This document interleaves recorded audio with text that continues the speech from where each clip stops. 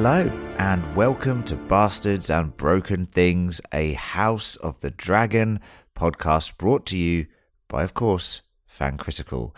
And this is a little new thing we're doing. So each week, we, of course, will be bringing you an in-depth review of each episode of House of the Dragon with book canon and any other references to A Song of Ice and Fire. But this podcast is for all you folks out there who just need to hear our thoughts on the show immediately. Yes, I know. If you're one of those people that, like me, quickly tries to find any sort just of... gagging for it. Yeah, just gagging. That's right. Gagging for any sort of... take on an episode that I've just seen. This is for you. Myself and my squire, Sir Gareth, will be here weekly, letting you know our hot take. Gareth, hot take. Yep, yeah, that's good. Targaryens, hot Targaryens, isn't it? But it's also hot D, isn't it? That's what people are calling it. Yeah. Also, hot pie. He was good. He was good. So he was good. Don't Good on just him. saying, hot pie. I forgot we were called Bastards and Broken Things. It's been a while. It's been a while since we've been that. It has been a while. And basically, this is a quick hot take to tell you guys what we liked about the episode, what we didn't like, what we're going to delve into more later in the week. But first of all, Sir Gareth, isn't it lovely, in a way, being back in Westeros? Hey, isn't it nice? It is lovely in a brutal, horrible, disgusting but cool way. Yeah.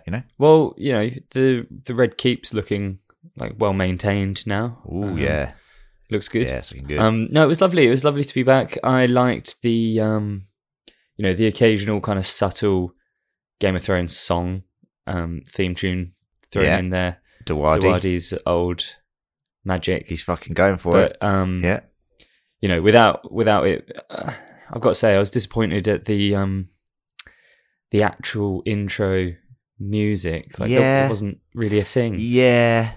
Do you think that's, and this is common with shows, the pilot episodes, it's quite common that they will have a different title sequence to the second episode because the pilot sometimes doesn't even have a title, you know what I mean? And then in the second episode of a show, you will see the title. I'm hoping that there's a bit more fanfare with the second episode. I don't need something like Game of Thrones, where it's that really cool animated map. I don't necessarily need that, but I need something, Gareth, and I need give us a dragon. I need more of a dragon in there. I need a bit of a punch to it. Yeah. You know what I mean? Yeah. That's a good point, Gareth.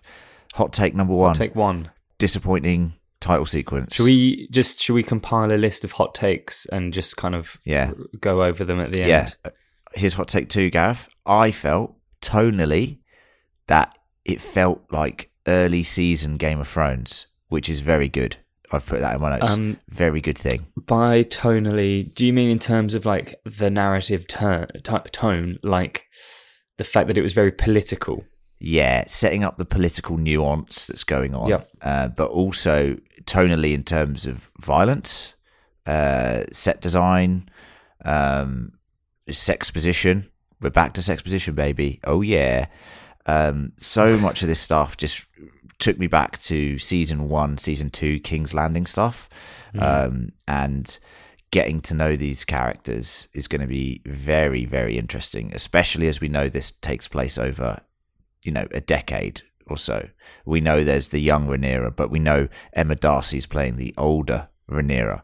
So it's going to be interesting to see these shifts. I was a bit confused by young Rhaenyra's age, because, she's supposed to be 9? At this point, okay, so you tested my knowledge here, Well, Gareth, no, because it's said point, it's now been 9 years. A decade. Since... Yes, from the council of... where they decided who should be the next heir, and since Jaehaerys died, so Viserys has been ruling for basically a decade at this point. And I just thought actually maybe not, because the reason that I thought that is that Aemma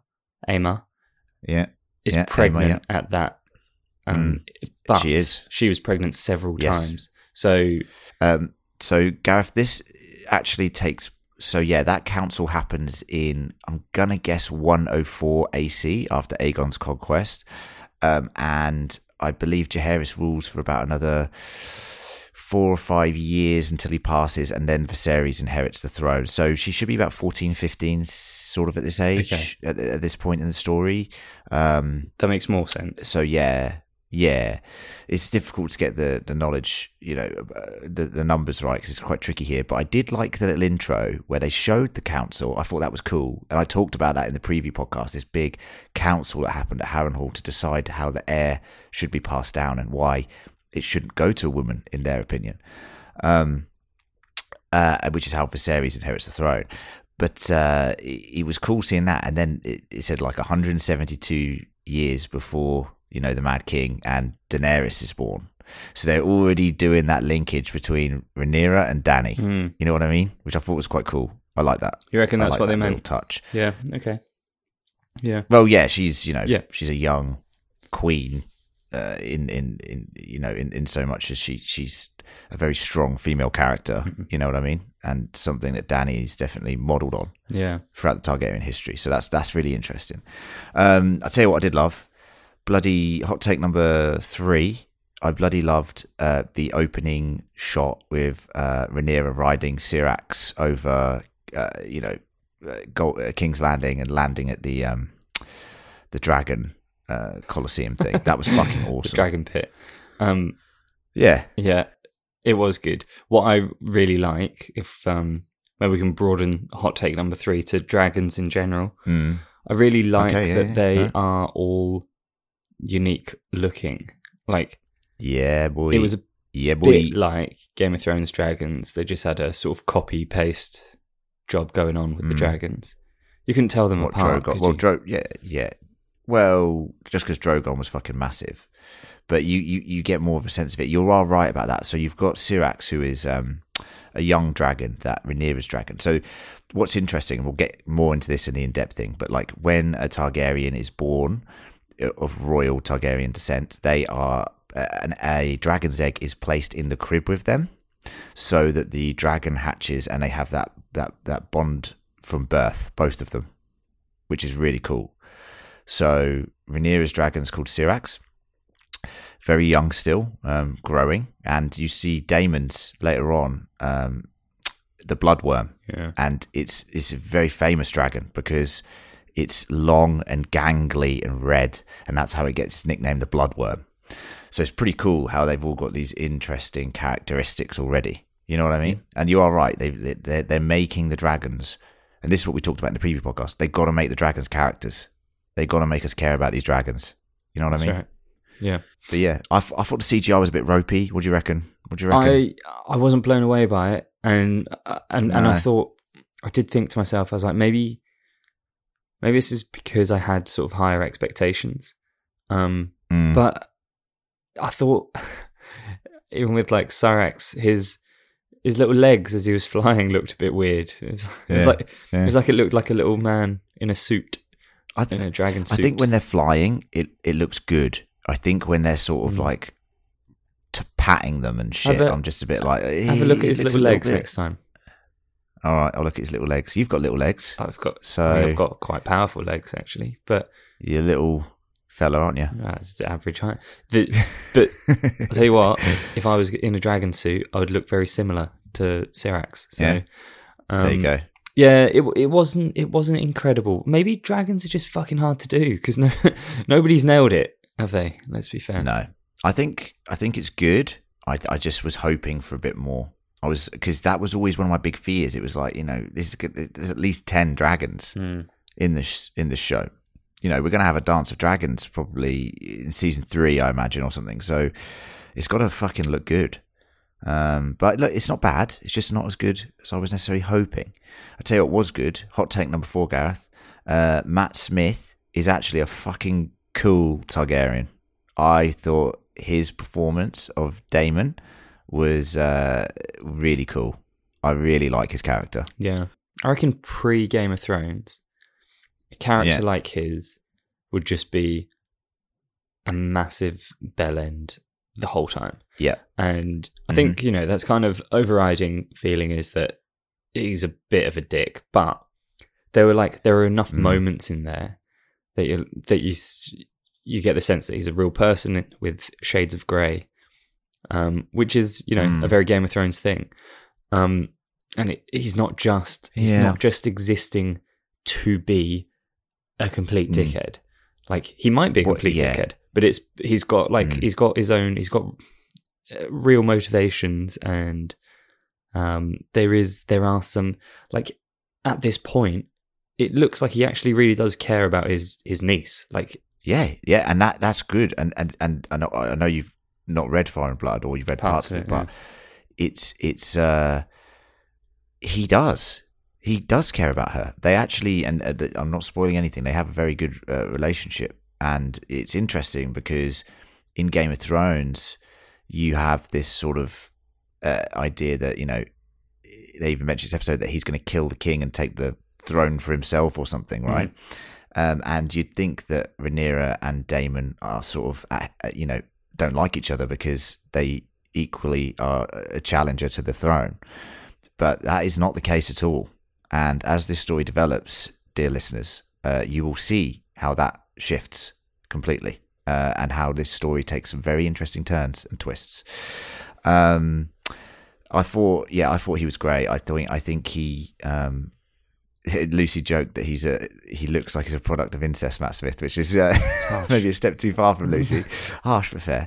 And I will say, like, with the silver hair and, jousting in the tourney, I was like, and the cool armor, the dragon armor, I was like, this is fucking awesome. I was like, he's cool. He is a cool character. Hold on. I'm just trying to work out what you link to the incest thing is. Are you saying if he was your brother, you would get off with him still? Yeah. You would incest with him. Look, mate, if I'm a Targaryen, incest is part of the course. It doesn't matter. Yeah. All right. So that's what I'm saying. If we were Targaryens, Gareth, me and you, we'd probably be getting off with each other. Now, that is what it is. Yeah. Okay. No, don't getting all the listeners excited. Dear listeners, sex position on the podcast for the listeners. I thought there was some really good stuff in here. Hot take number 5. I've got a hot take 5. Go on then. I'm going to talk about one scene in particular. Uh-huh. That was really hard to watch. Oh yeah, that is actually my hot take 5 as well, Gareth. So it's funny. I hope you've got a hot take 6 then, because my I have. My squire, Sir Gareth, has been peering at my personal journals. little weasel. Yeah, good. Go on then, Sir Gareth. I had a lordship. Hot take 5 in the preview pod. What's happened? Yeah, you did. You got demoted. Don't know how, but you did. Yeah, I mean, having to choose between your wife and your unborn child, that was brutal, and it was fuck. It was tough to watch. Yeah. I don't know whether it was tougher to watch, given the fact that we've both relatively recently had kids bestowed upon us. By the grace of the gods. Indeed.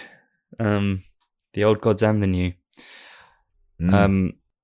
I don't know. I think I am a lot more sensitive to everything actually since that. Oh yeah, but man. It definitely since that. I think that's fair to say that I was watching that scene, even though I was really appreciating how beautifully put together it was with the intercutting with the tawny stuff, which is a tawny for the heir, the boy, Jesus. The unborn baby. But yeah, man, I had to look away at points because it was just too much for me. I think it's a controversial scene, I think, to be honest, because I can imagine so, yeah. And it's kind of why we like Game of Thrones, because it's I'm not saying it's realistic, but it does paint, the medieval type world in the way that it was, and it is very archaic, in a lot of its practices and the way that they just kill people and there's no pomp or song and dance about it. It just happens, and it was it was too hard for me to watch in entirety. I winced away and looked away, which is something I don't usually do. So yeah, you're not alone there. I do think it was a powerful scene, and tells us a lot about Viserys' mentality, especially the events afterwards. Did we need to see it? No, I think you could have. I think you could have had the same impact, just cutting to. Yeah. It makes me wince even just thinking about it now. It was brutal. But yeah, that's Game of Thrones. Like we said, it shows you things. Sometimes you think you don't need to see, but maybe, I don't know. It's a hard one. It was definitely the music and stuff I felt was brilliant from Raymond Djawadi in that scene. I'll put it on at the end of the episode. But yeah, at the end of this podcast, I really liked the music and I liked the way it was constructed. I just, like you said, is it too much? Yeah. Is it too much? And I think, Gareth, this is the hot take that everyone wants to hear. Hot take number 6, the final hot take of this Hot Take podcast. Hot take is A Song of Ice and Fire Dream. What the actual fuck? I lost my shit when that was mentioned to Rhaenyra. Oh my god. That is... And look... This is a huge reveal that completely shifts the paradigm of Aegon's conquest. Now, to my knowledge, that's not mentioned in any of the texts ever, anywhere. I don't know. So, I can't remember it either. Like it was news to me, and like I thought, fucking hell, yeah. I thought, something like that. I just wonder whether it's the sort of thing that could have slipped the net a little bit. Like I'm trying to remember Daenerys's little, prophecies and going dreams. Through the little house of the little fellas. We know that the Targaryens do possess the ability to prophesize in terms of some of their dreams do come true. And the fact that they're saying here that Aegon he didn't conquer Westeros just for shits and giggles and disputes. He actually did it because he's trying to save the realm of men in the future, because he has seen the Long Night. He has seen the White Walkers in his visions and the extermination of mankind. They have fucking no, hell, crazy. They have no sense of a timeline on it either, do they? They're just like, this is going to happen. No, he knows that it's going to happen in the future. Let's just make sure that we need to be ready. Targs around the whole time, please. Well, and dragons. It's that idea that the only thing that can stop this threat is a united Westeros, which is what Aegon essentially is trying to create, the Seven Kingdoms, and then dragons. And it's fucking baffling. I mean, there is going to be some interesting conversations in our in-depth podcast about that prophecy and how it affects. All of the kings knew this then. All of this information is passed down from king to heir apparent. So fucking hell, that is crazy stuff. It's just such the context now. Like the Mad King knew this information. In theory, it makes you want to go back now, obviously, and like read his ramblings again, and just I wonder if there's a hint somewhere. And this is what I mean. Like, we are very well versed in the books, read them multiple times, talked about them for fucking hours and hours and hours. Read Fire and Blood. I need to just do some more research for this in-depth podcast to see if there's any reference to that. Maybe when he was banging on about burning them all, maybe that's what he was talking about. Yeah, well, that's right. Burn them all, and also there must be a Targaryen on the throne. Sorry, what was that? Do you remember how many mad theories we had for the Mad King in our theory section? Unbelievable. But obviously, listeners, if you can share any insight onto this, you can email us in. We will have some feedback. If you do write in, we'll mention your feedback on the pod. It's fancriticalpodcast@gmail.com. The email will be in the show notes, so let us know your thoughts on the dream of A Song of Ice and Fire. I just can't believe they even said that out loud, Gareth. I can't believe it. It was like Viserys almost just turned his head like 30 degrees and winked at the fucking camera after saying it. I was like, you are fucking shitting me. You might also know it as Game of Thrones. Wink. Bestseller, New York Times bestseller. Fucking hell. Anyway, I mean, look, overall, Gareth, what were your thoughts? As a whole, did you like it? Are you happy to be back? Is this what you were hoping for? Yeah. No, I'm glad it's back. I'm glad to be kind of back watching you've said it a few times, like watching something I care about in a world that I care about. And I'm kind of really happy to have a show that I can watch once a week for a little bit. It's binge culture is too much. So I'm glad to have this. I haven't told you this actually, but I've just smashed through first season of The Boys in like 3 days. Great show, very good, but great show. I'm now looking forward to having something a little more spaced out and scheduled for me. So very happy. Good initial kind of world building, character building. Yep. I'm pleased. What are your thoughts? I was actually very pleasantly surprised. I thought I wouldn't really care about this show that much, but as time's gone on, I've really warmed to the idea of visiting this timeline, especially after reading Fire and Blood and the events of what happens. I think it's a fascinating story. And I think this episode did a great job. I love the performances. I think the characters are very intriguing and interesting, very grey. There's lots of potential. Yeah, very silver. No purple eyes though. Didn't happen. Very disappointing. But no, I think it's a great start. I'm not going to give it my score just yet. That's going to be on the in-depth podcast later this week, which we'll be releasing in the next few days. I'll have to watch it a few more times and really get my head around it. But it's a strong start. I'd say, just secretly, I might give it a 4. Something like that. Just. I'm not going to tell you my score, but it's a 4. There you go. I'm not going to tell you it, but it's a 4. And that's our hot take. You had 6 hot takes in there, lovely listeners, and I can tell you this right now. There's a lot to unpack in our in-depth review, where we will be joined by other members of the pod, i.e. John, i.e. Emma, i.e. Lucy, who will all hopefully be back for that one. If not, you'll at least have 4 of us to chat through it.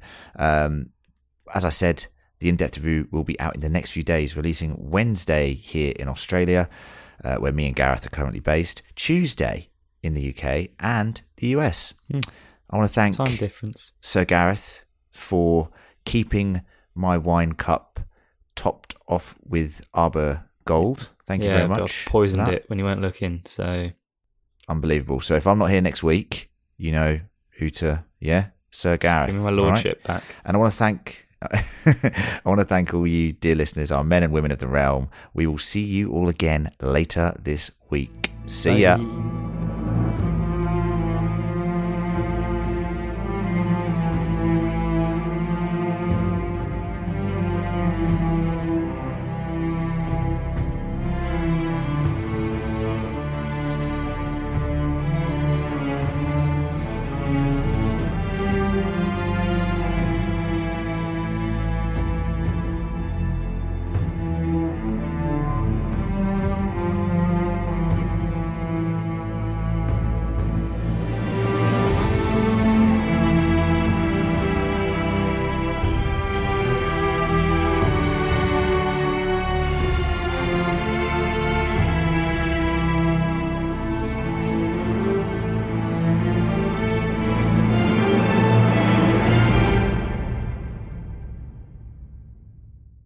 At Parker, our purpose is simple.